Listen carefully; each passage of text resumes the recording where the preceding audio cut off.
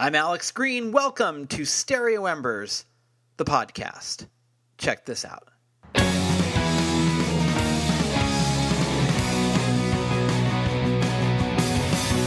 life gone rotten, and to think I only recently paid my dues and bought in. So what came first, the hen party or the hen?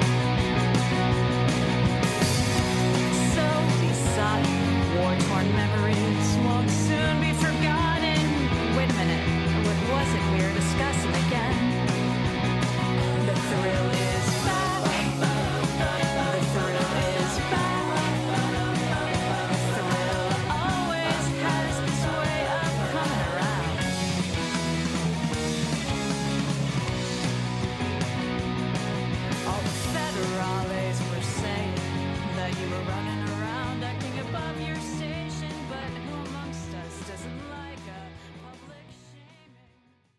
That is the music of my guest today, the Paranoid Style.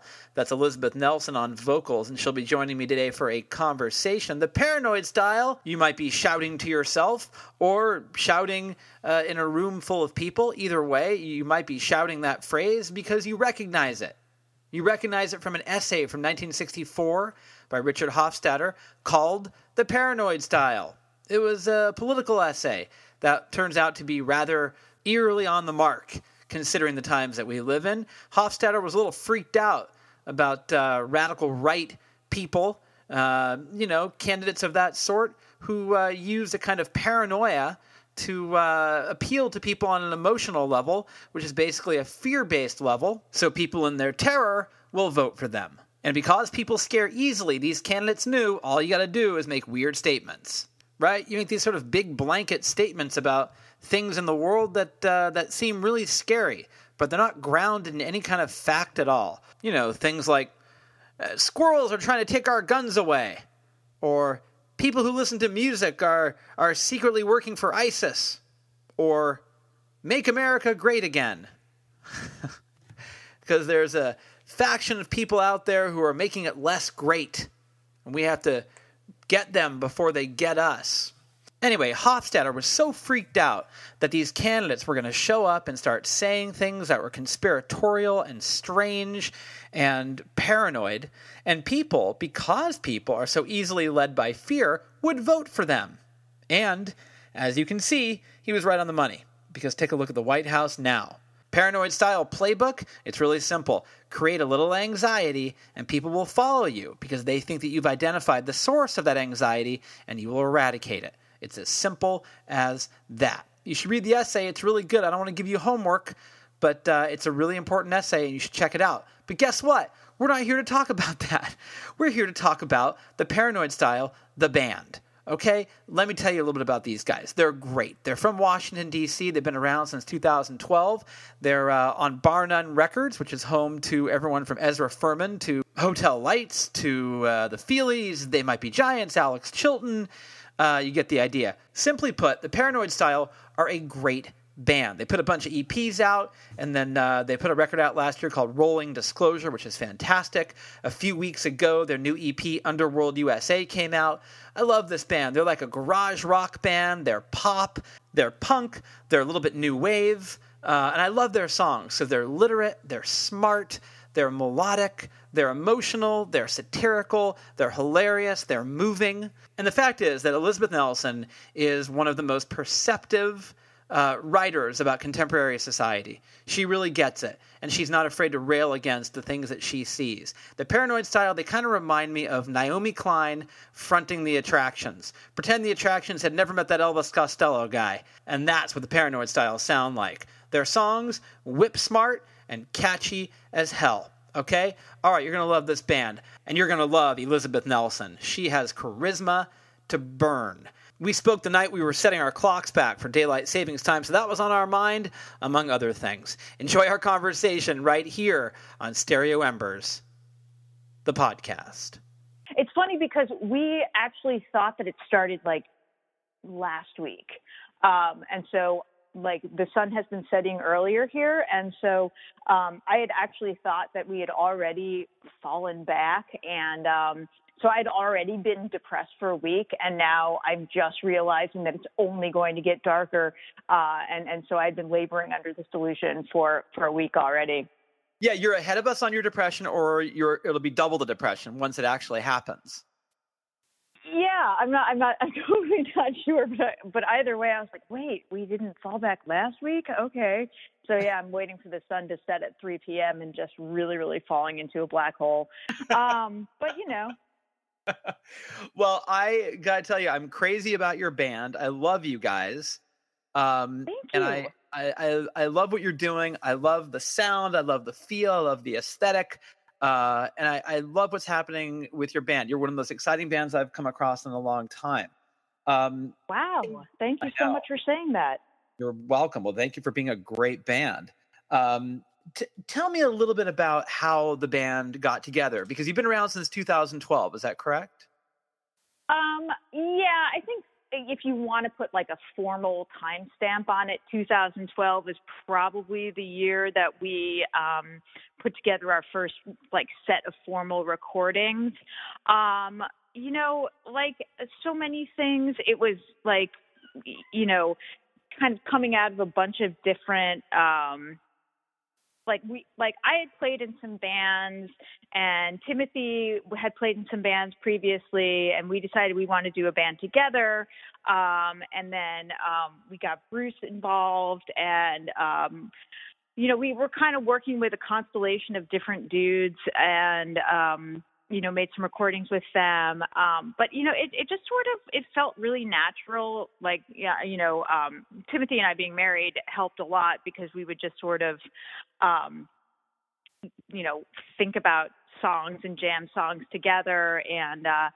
And so when it came to pass that we had a collection of songs that were Paranoid style songs, it felt completely natural to put it together. But it wasn't like, you know, one day I just woke up and I was like, oh, you know, we should just do this band and it's going to be the Paranoid style. It really sort of, you know, developed more sort of naturally and organically from a bunch of different streams. What were the bands like that you were in before Paranoid Style? Let's see. I played in like a cool rock group with a woman singer-songwriter named Bethel Werna, and her band was called Bird of Youth. And I played accordion for her. Let's see. I played in a Latin American dance band. I played in a square dance band. So I was kind of all over the place. Like I had a lot of different influences. I have a classical piano background, so anytime that there was like a keyboard instrument that was involved, I would try and play that. And so, but I think I was very, very accustomed to sort of playing keyboards and rock band kind of stuff in that regard. Did you like the idea of, becoming the person who is in charge, in terms of like, not in charge, but being like the front person of a band? Was that a natural progression for you? Did you sort of like that transition? Yeah, I dug it. I have a performance background, so it wasn't like too surprising to me to fill that role. And maybe I'm a little bit of a control freak too, so perhaps I dug it on a more subconscious level. I had things I wanted to say, and I felt confident saying them, and I wanted to be the person saying them, and I wanted to front the band, and I was very, very happy to pick up that mantle. So yeah, I mean, maybe that makes me a complete egotist or something, but no, I wanted to do it. I was psyched to do it, and as I say, these were the words that I wanted to say, and I couldn't imagine anybody else doing it. Nobody else wanted to either, by the way. Yeah, I mean, it's sort of like being the front person of a band is sort of like it can be a demanding thing. You have to sort of be up for the task, and you seem more than up for it. You seem like you really are. It's quite a natural fit for you. Oh, I appreciate you saying that. I enjoy doing it. It's really fun, obviously. You kind of have to be the quarterback. And so if things go well, you get a lot of the credit. If it goes really poorly, you have to, take a lot of the blame. So it kind of cuts both ways. And so when I, was just doing side person work, it was a lot easier to not have to worry about, how great a show would go. Obviously, I would feel badly if it went poorly for somebody else. But, when you're actually up there, doing the front person stuff, it's a little bit heavier. But as I say, like, I actually enjoy it, and I enjoy doing that kind of quarterbacking and being the organizer and being the person who is trying to figure out, even just like the smallest of logistical details. Like I live to plan. So, I even dig like the more boring aspects of it. And there are plenty of boring aspects of it. What you mentioned your performance background. Did you grow up in DC? No, I'm from Long Island. You're from Long Island, and your performance stuff was based on, you were doing piano as a youngster growing up. Mm-hmm. And were you also acting as well, or just music? Yes. I went to like a theater arts camp on Long Island for a good number of years of my life, and I did theater there and had drama classes and any like sort of performing art that you could like append the word geek to. That was like my domain, was theater geek, band geek, jazz band geek, musical theater geek. I did all of that. I went and did a summer stock thing in New Hampshire for a summer. So I wanted to be on stage, even though I wasn't necessarily very good at lots of things, dancing being the first and foremost that comes to mind. I'm absolutely terrible at that. We're all terrible at it. We just move around and stuff. I guess so. I mean, that's like the weirdest thing, to be up on stage, during an instrumental break and try to figure out what exactly to do next. And I'm still kind of getting beyond that. And I hate when people take videos of me, because I'm like, wow, that just looks so sad. But, You're hard. I think you're a great dancer. And I'll tell you, this is why Liam Gallagher keeps his hands behind his back. I think when he sings, he still hasn't figured it out. Like, what do I do? Yeah. It's such a conundrum. And, it's like you can grab the mic stand, or, you can sort of wave your hands in the air. A lot of people go for like the group clapping thing. That to me feels a little too personally humiliating. But I assume I'll get it figured out eventually. But that is definitely something that I confront every time I get on stage. I feel like Bob Seger did a lot of the clapping. I remember Bob Seger always doing clapping between in little moments in the song. I haven't watched enough of his live video performances. I probably should, and I mean, I do try to do that, because I do try to see what singers will do. So I guess if it's good enough for Seeger, I should probably give it a go. I do it sometimes. I mean, you can't help it sometimes, but. My Bob Seger thing might be totally wrong. Every time I think of him, for whatever reason, he's always in my mind. Bob Seger is always clapping. I could be totally wrong. So, like on a song like Main Street, or would it be more like a banger like Hollywood Nights? I think it's like Hollywood Nights, but in my brain, it's just it's Night Moves too. I mean, and that can't be true. I think something's wrong with me, because I don't think that's really what he did. But I try to think about this now. That could be really, really, really perverted. I mean, how strange would it be if he was clapping during Main Street or Night Moves? I think you just got to YouTube Bob Seger clapping, and it'll be every video. Okay. Yeah. I'm going to do that. When we hang up the phone, I'm going to just watch Bob Seger videos all night, and I'll make a list for you of ones where he's in a live performance and he's clapping. Right. And you're going to go either, well, Alex was very perceptive, or Alex was completely insane. It's one or the other. It's one or the other. Tell me about the aesthetic of the Paranoid style, because I feel like that we like the same books. I feel like we like the same music. I feel like, there's like sort of pulp, like a Raymond Chandler, Jim Harrison kind of element to the aesthetic. And also there's a kind of vintage element as well. And then there's a kind of punk rock side to it. So tell me about, for you, what informed you in terms of your favorite authors, your favorite bands, and how did that stuff come together to sort of, build this kind of aesthetic that you have? Okay, but this is a big question, and there's a lot to it. So, obviously, I mean, I'm a huge consumer of music, and so a lot of like the threads that you can pull, if it's like the punk stuff, I am deeply influenced by the Clash and a lot of that sort of British like punk new wave from the 70s was really, really important to me, is really important to me. The first band I think that I ever kind of really fell in love with is They Might Be Giants, who are like catchy but subversive and can get the job done in a 2-minute song. And they really, really influenced me heavily, even though we don't sound anything like them. And, as far as like the noir stuff and Chandler and everything, I mean, that's just kind of where I live. I mean, I love the films of that era. Obviously, I've read a lot of Chandler. We just have those books kind of laying around, which are fun to just pick up. And, he's like such a master of, like what a concise like one-liner should be, and I just love the way he writes characters, and obviously the stories are gripping. So it all kind of you can bundle it up into this really nice package, and I mean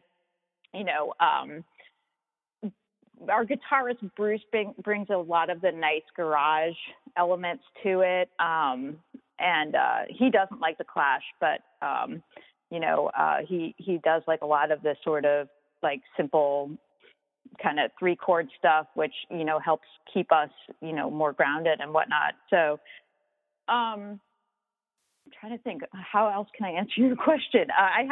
Just tons and tons of influences. I consumed music just sort of rapaciously, as a kid and continue to do so to this day. So, it all kind of gets thrown in there.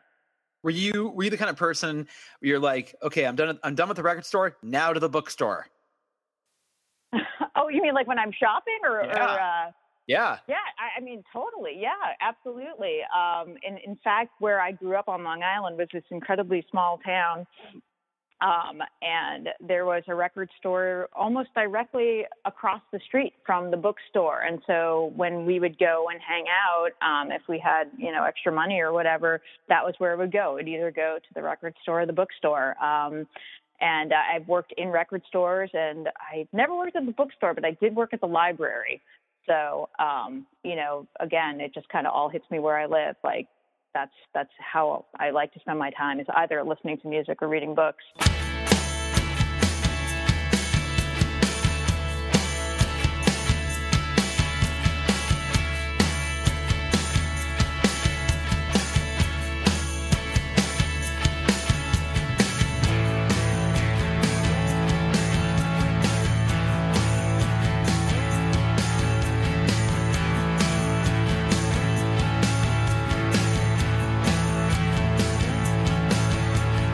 Open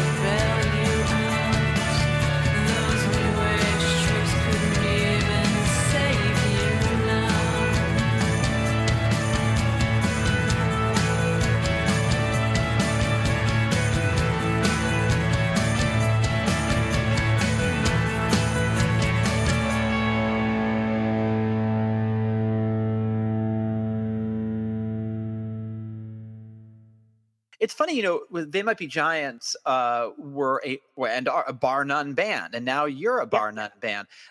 Did you feel there must have been a real sense of pride in ending up on their label? Oh my gosh, it's like amazing to me that I get to be on Bar None because, as I say, the first band that I really, really fell in love with was They Might Be Giants, and I got into them probably when I was like 13 or 14. And so I remember I bought Lincoln and I bought the Pink album, both on cassette on the same day at the record store. And I went home and I played them. And then you could write letters to the label and to the band. And that was all in their liner notes. This was before the internet. And I did both. And I got on the Bar None mailing list and I got all their samplers and I got just really, really super invested in all of their artists. So I felt like I knew exactly what a Bar None band should sound like. And I was like, the Paranoid Style is a Bar None band. So it made perfect sense to me. And it only took a little bit of convincing to Glenn Morrow that they were a Bar None band. And I was just absolutely psyched. And yeah, it's a huge honor to be a part of that tradition. And it's not just They Might Be Giants, it's the Feelies, it's Yo La Tengo, it's the DBs who play on Underworld USA and played on our other record, Rock and Roll Just Can't Recall. I mean, it's just super cool to have that as my label. I got into They Might Be Giants when my senior year of high school, which would have been like 87, 88. And I got into Don't Let Start was my entry point. And those are the days where a record label, you knew the aesthetic. So if you were in the store and you saw there was a band and it was out on Bar None, you could feel safe that you could buy that album and it wasn't going to mislead you because you knew the aesthetic of the label. Yeah. So, right, I mean, totally. There were labels like that. Like I think Slash Records was like that. I think that SST and I think Twin Tone and I think Bar None and to a degree IRS Records were all sort of like that. And that doesn't totally exist anymore. But with Bar None, it still does. And so I love that you just said that because I feel like with Bar None, all the bands that are on there sound like Bar None bands. Yes. Yeah. I mean, they're quirky and weird and cool and they have guitars and I mean, they have a few digressions here and there, but Tool One, I would say that, I mean, it's like if I was at the record store and I was just looking to buy anything and I saw that there was a new Bar None release, I'd pick it up because I knew that there probably would be at least, 1 to 5 songs on there that I could relate to. And I do think that Glenn has an aesthetic direction that I agree with you. I mean, it doesn't really exist. There was a period of time where Matador couldn't really get anything wrong for me. And Merge, I think, is still doing a lot of really, really good work. But by and large, I guess Hardly Art is interesting to me as well. They seem to have an aesthetic direction that seems coherent. And I feel that way about Bar None. And as I say, it's a huge point of pride for me to get to be on that label. Yeah, I mean, I remember like Otis Ball and the Chains, and I remember the first Freddie Johnston record, and I went, wow, Bar None, really, there's definitely a cohesion to the bands they signed. Even a label like SST, they had, the Descendants, Minutemen, Meat Puppets, Husker Du, and you're like, this label is never going to let me down. So even when they did a little bit, you forgave them because those albums were so great. Bar None has been very, very consistent, and I love that you guys are on there. It's so cool. How did you get Peter from the DBs? How did you get that guy to play with your band? Okay. So I just told this story the other day when we were on the radio at WFMU.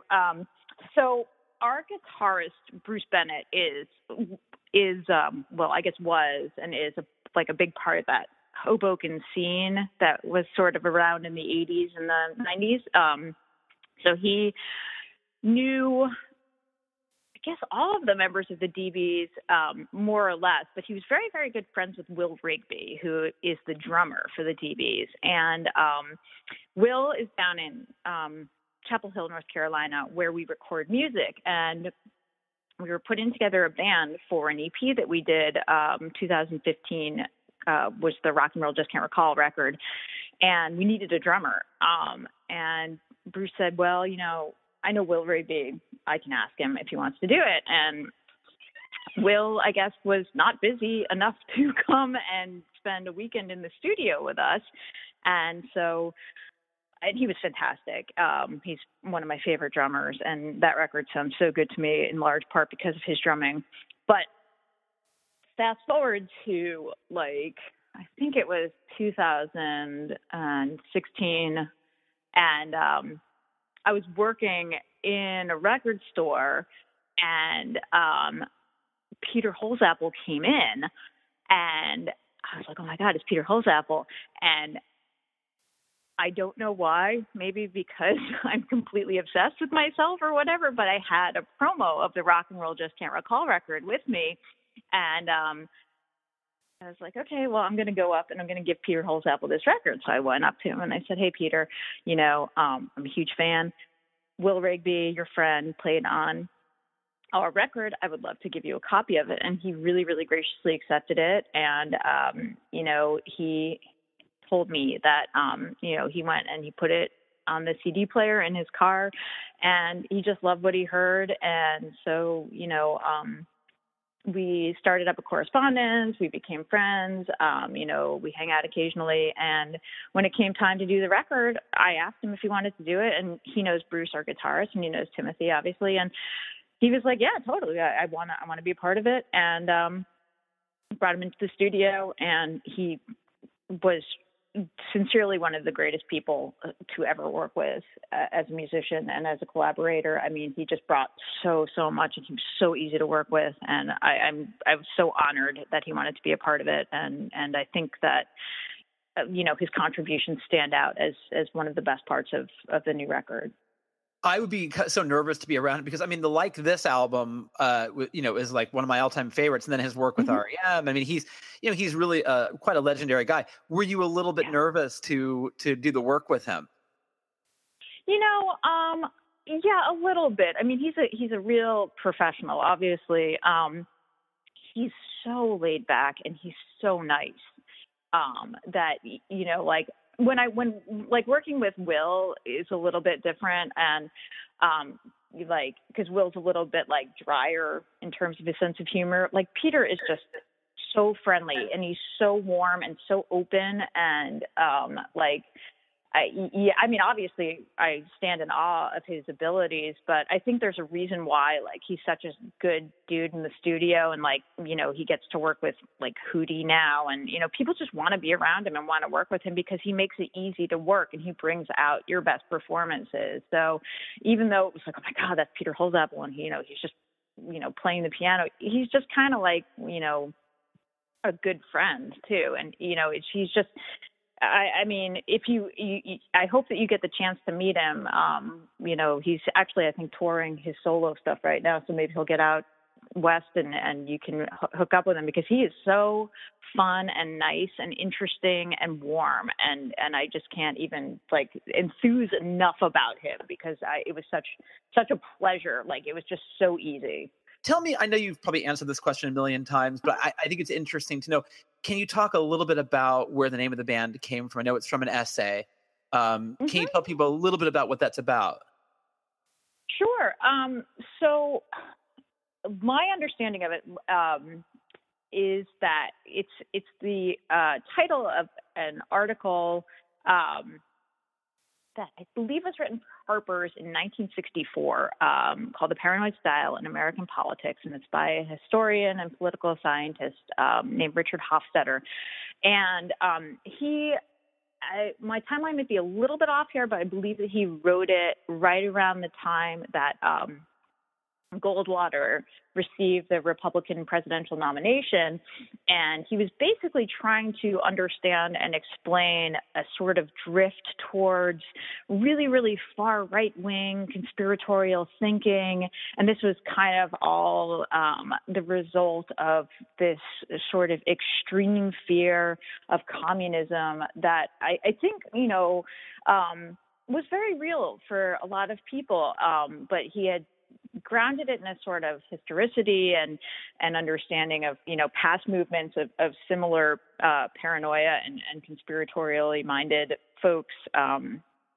getting, very, very excited about potentially nothing. This article has been floating around for a really long time. It was republished in Harper's to celebrate an anniversary, which was when I read it. And, it felt prescient at the time, and this was way before Trump, because this was like around like the Obama birther stuff, and it was, it was cool too, like, the idea of paranoid style. Obviously, we're not right wing or conspiratorially minded, but I love that idea of paranoid style and thinking about it in terms of what it connoted as a political thing and also as just like an American fashion type of thing. And I needed a name for the band. And I thought, well, we are writing about,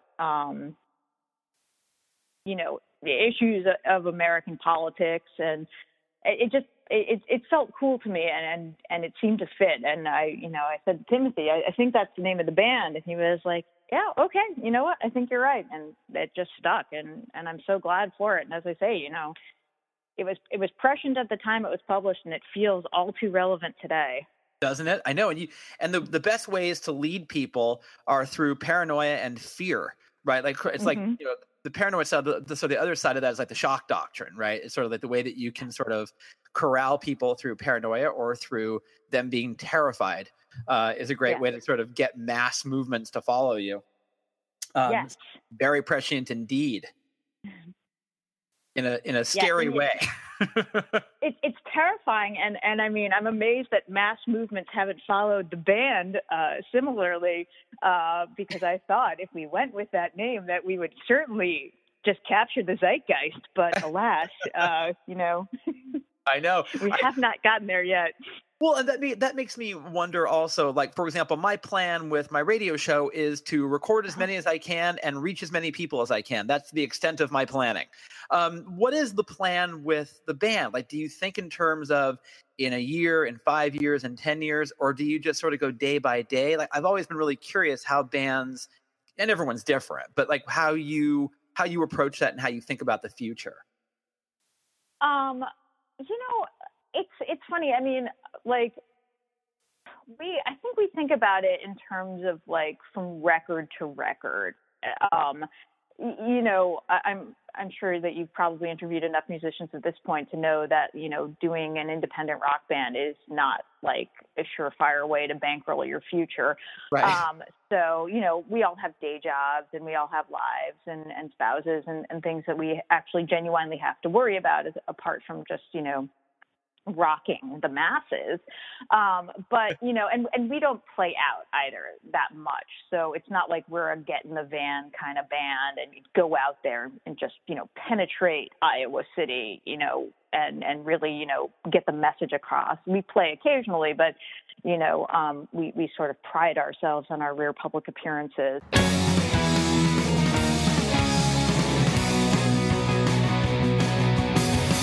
A life gone rotten, and to think I only recently paid my dues and bought in. So what came first, the hen party or the hen? So besotted, war-torn memories won't soon be forgotten. Wait a minute, what was it we were discussing again? The thrill is back. The thrill is back.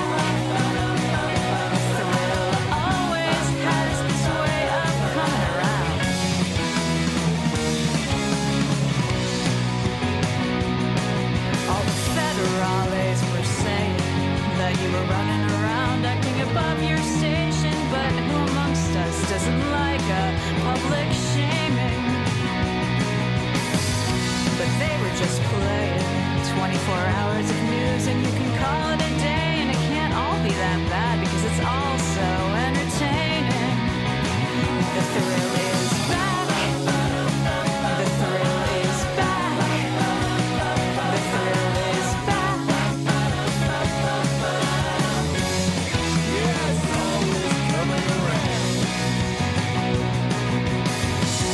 Not to brag,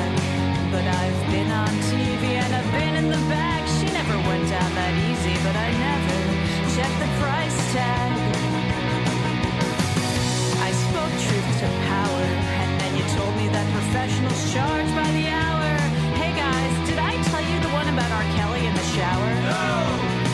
The thrill is back. The thrill is back. The thrill is back. Death, taxes, Dan Dierdorf, The Thrill, Monty Hall, all of them. The thrill is back. The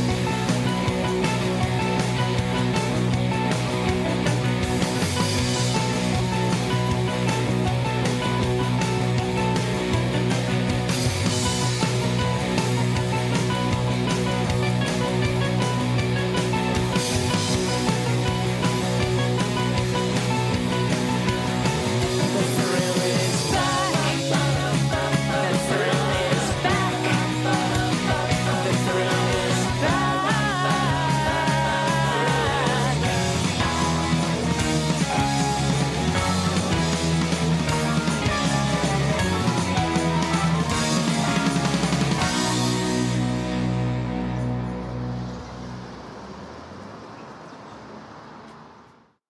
I love writing, and that's something that I'm doing constantly. And so if I'm really putting out like the planning aspect of it, it's always like, well, let's do an EP in 2017, and then 2018 maybe we'll do like a split 7-inch, and then we'll do a full record, at the end of the year. But if I thought to myself, man, and in a sort of like Stalin-esque kind of 5-year plan kind of way, I would assume that we'd probably just put out more records and hopefully, maybe generate a few more fans here and there. But there's no real delusions of grandeur. Like, my first, Grammy will be in 2020, and I'll get, my big licensing deal or what. I mean, it's impossible to really think that way. I admire people that do, but it's just not for me. I mean, I prefer to be a little bit more grounded and just think like, let's try and get the record out, guys, and, maybe we'll play a show around it. It's funny, when I interviewed the first band I interviewed, I was 16 years old. And I interviewed this band called Slovenly, and they were an SST band. Uh-huh. And I was doing high school radio at the time, and we scheduled the interview, and they said we can come in after work. And I remember thinking, like, after work, because at the time I thought if you wrote a book or if you were in a band, you made a ton of money, which is not true. These guys all had day jobs. They came in after their day job. So it was a really weird thing for me as a teenager to get my head around the idea that if you were in a band, that didn't necessarily mean you didn't worry about bills. So, these people have jobs. So I wonder, do the people at your work, do they know of you, of your secret band life? Do they know about that? And is that a strange thing to be carrying around with you, or is that a great audience to sort of, crowdsource to come to your shows? I mean, it's sort of funny because I feel like, I'm the same way as you are. Like, I felt like if you had like a record out or a CD, like you obviously must have a guitar-shaped swimming pool in your backyard. Right. I always thought that. Yeah. Yes. And so like when it became like increasingly obvious that it was like, oh, no, like that dude drives a school bus, and, that guy works at a copy shop. Like, it was a little sad, but, it was a little grounding too. It's funny because doing the band, it's intriguing for people, I think. So I think at the end of the day, it's a value add to the profile. And my like supervisor, I guess, or at least the person who I sort of directly report to is, sort of a friend of mine. He's very, very interested in music, and he's like a really, really good bassist. And so we talk about music all the time. And he's very interested in doing bands. But I do feel like sometimes, like when people see like that you're getting some sort of attention or that you have a record out on a label, they're like, wow, it's just so great to see that you're so successful doing music. And it's like, it is cool, and it's nice to get acknowledged like that, but I do sort of wonder if they labor under this delusion that, like, the same thing that you and I thought, like when whatever band they're on SST, they must be raking in millions. But I think generally, my colleagues, they think it's exciting and they think it's cool, and I don't have to keep it a secret. And I'm not ashamed of being in a band, and I'm not ashamed of having a day job. I mean, I think it's all important. I write about the concerns of working people, and it's sort of an honor to be a person who works, and I wouldn't change that. I think it's really important. It's funny because I teach college. That's my day job, and I sometimes I feel the need to not mention my radio side of things too, because I feel like it's sort of, I don't know what it is. Maybe it's a weird thing on my part, but it feels like the two worlds, if they converge, that one sort of takes power away from the other, which I know is not true. But I had this sort of fear that someone, well, he's a successful radio guy, he doesn't need this college job, which is totally not true. But I feel like people make these leaps, It's funny you mentioned that. No, I mean, I struggle with that too, because as I say, I feel like people are like, well, you got the successful band, like, you must be just living the dream. And so, you really don't need me to, pay that check that is delinquent right now. And it's interesting, to take us a little bit off topic, if that's okay, or it's sort of on topic, I guess, but, I do some music criticism. And I feel like people can't reconcile this. Like, how can you play in a band and also be a critic? And to me, it feels like the most natural of pairings.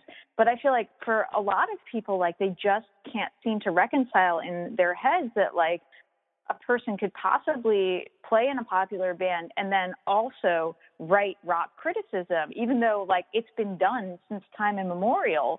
And oftentimes the best critics are also really, really good musicians. And I think they work hand in hand together. But I feel like I've gotten so much pushback from, trying to either, like, pitch an article that's a, critique of music, or, trying to do a band and get coverage from a publication. It's really, really difficult.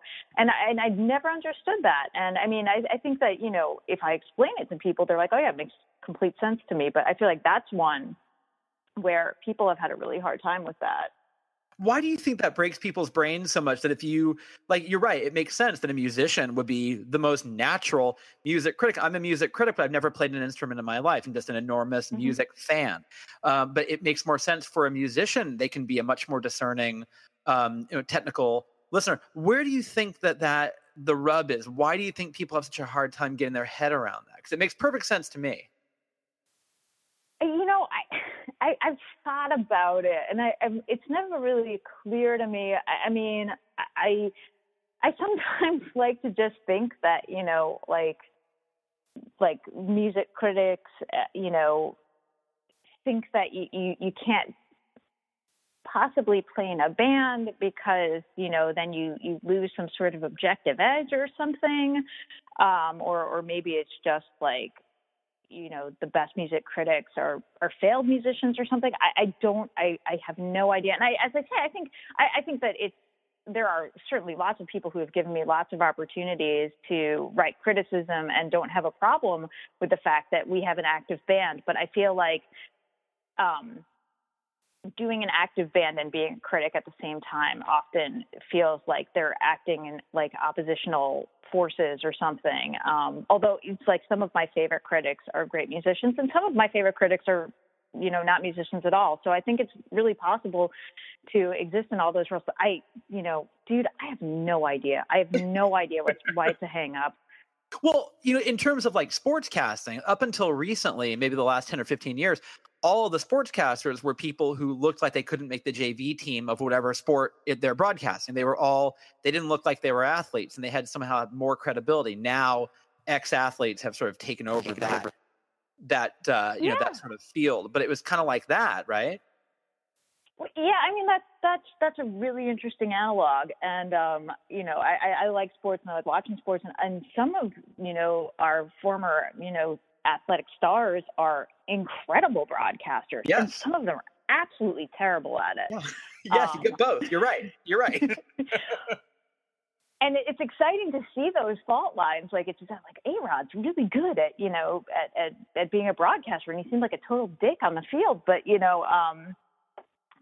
then I guess I think it was like Joe Montana was like absolutely terrible at it. I mean, and so yeah. or was he good? I can't remember. Oh, he was terrible. He was terrible. Okay. Yeah. So, I mean, obviously, I think, some people who do bands, are great intellectual thinkers about music. Like, my friend and who's given me some opportunities, Sean Nelson, no relation, was the front man for Harvey Danger, and he's a beautiful singer, and he's a really, really incredible writer, and he's like the editor, the arts editor for The Stranger now, and some of his critiques are so great, and I mean, but then I don't know, if you asked like Izzy Stradlin, is he still alive, to write something,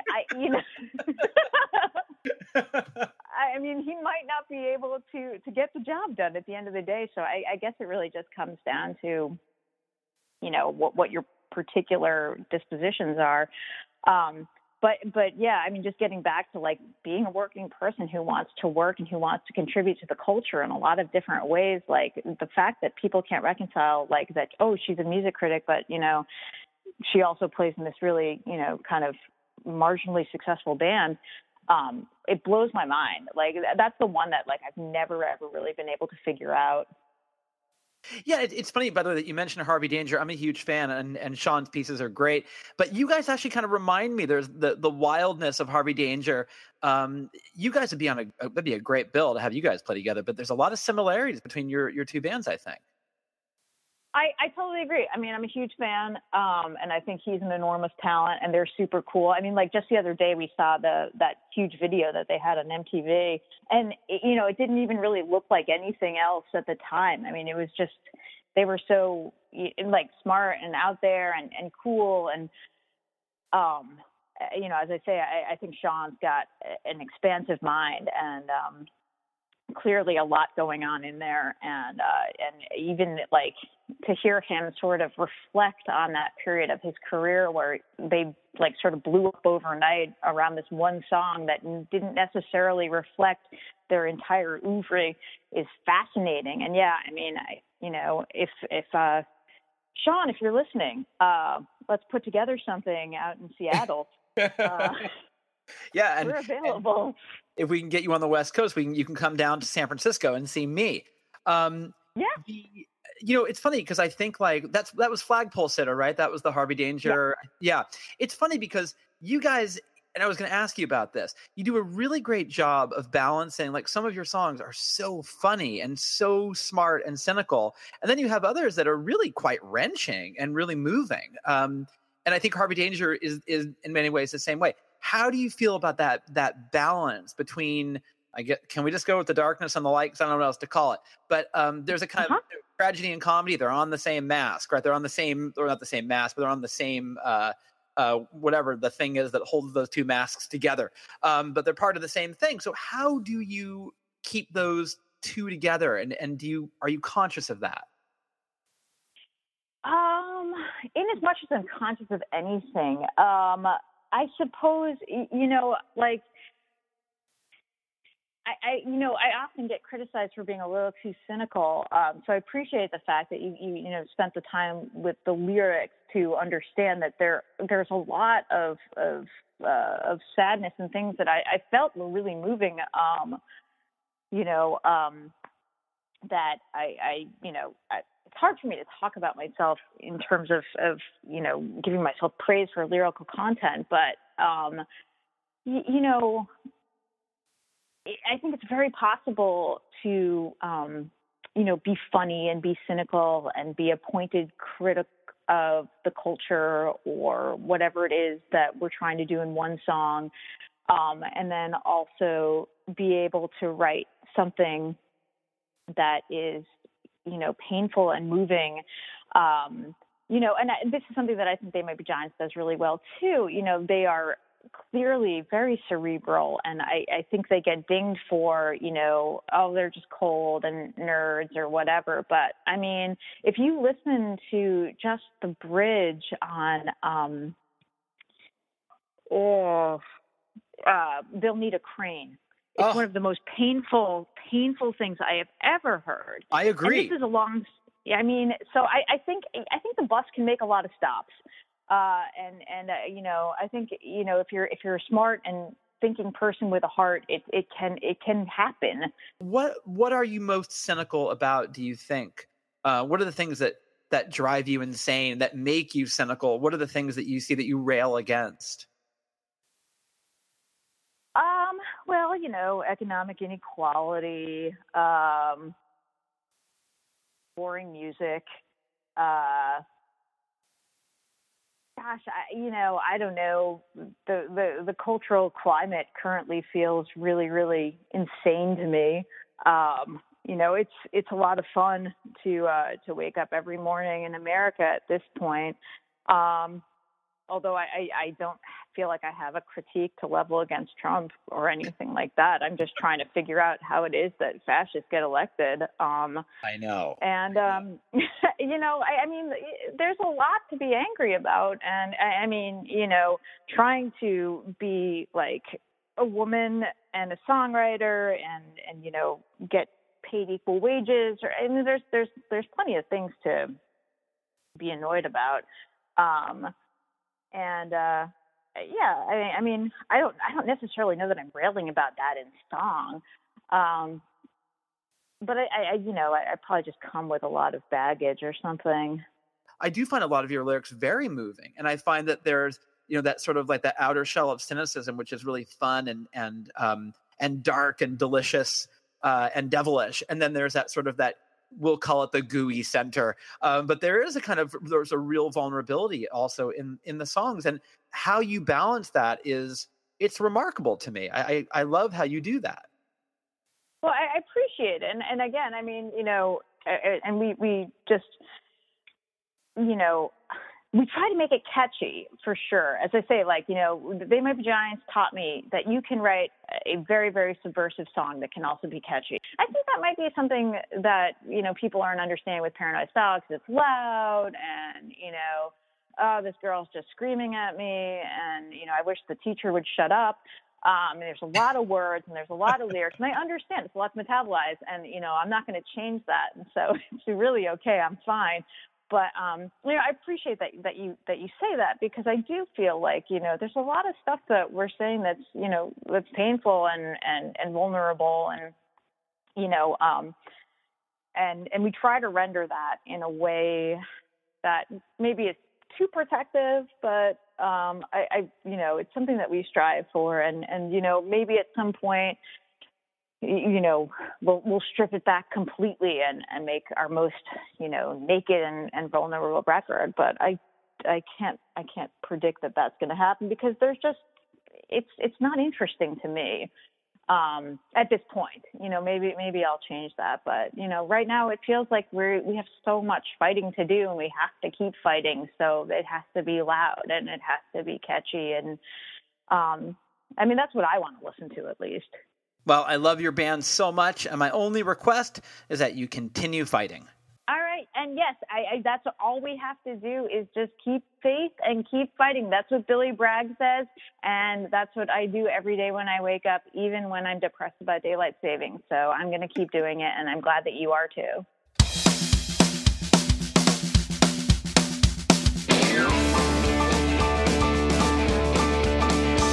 Carnations of power, dark secrets that consume the town. Garlands of flowers of the chains that hold men down. Making short work of a long night in your slick skirt, with your steak knives, with the stakes high. But that strange song I heard, Apollo singing, earth and earth in all these empty courts. There is nothing covered up that won't be seen, a man in shadows who won't soon be brought forth. I remember quite completely the night you were late to meet me. You were dressed in shag, dominoes in drag. No fault of your own, but God, if you've never shown, the nightmare of it still haunts me. Hyenas all around me, those ragged anchor dogs, they all want the things all nations see. They get hard work of a soft guy in the bunkers while the bombs fly. Stick 'em in a bag, dominoes in drag.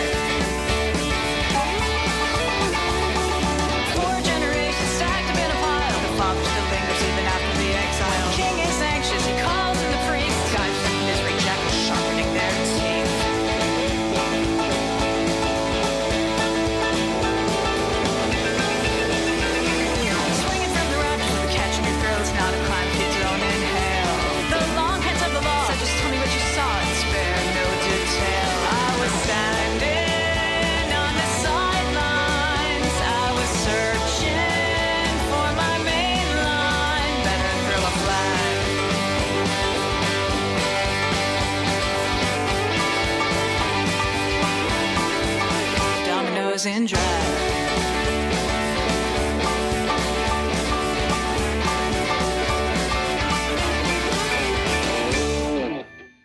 Wasn't that fun? It was fun, right?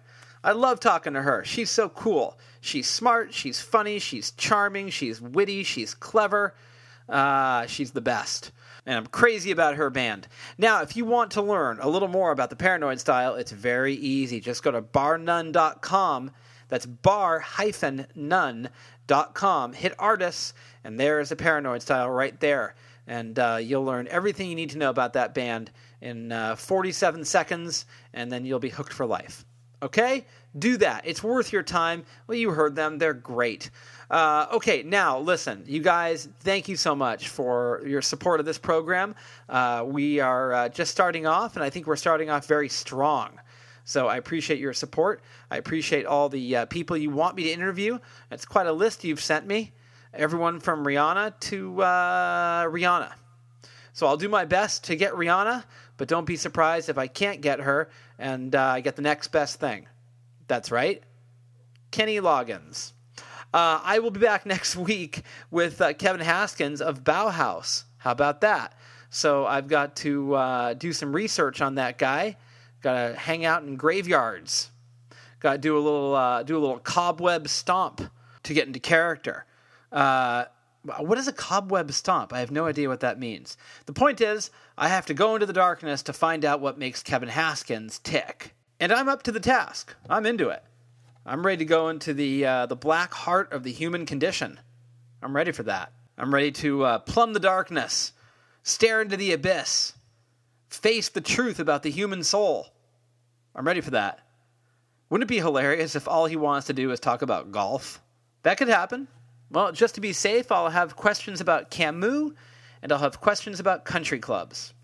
Just to, make sure I'm armed. I'm Alex Green. This has been Stereo Embers, the podcast, and I'll see you next week right here on Bombshell Radio.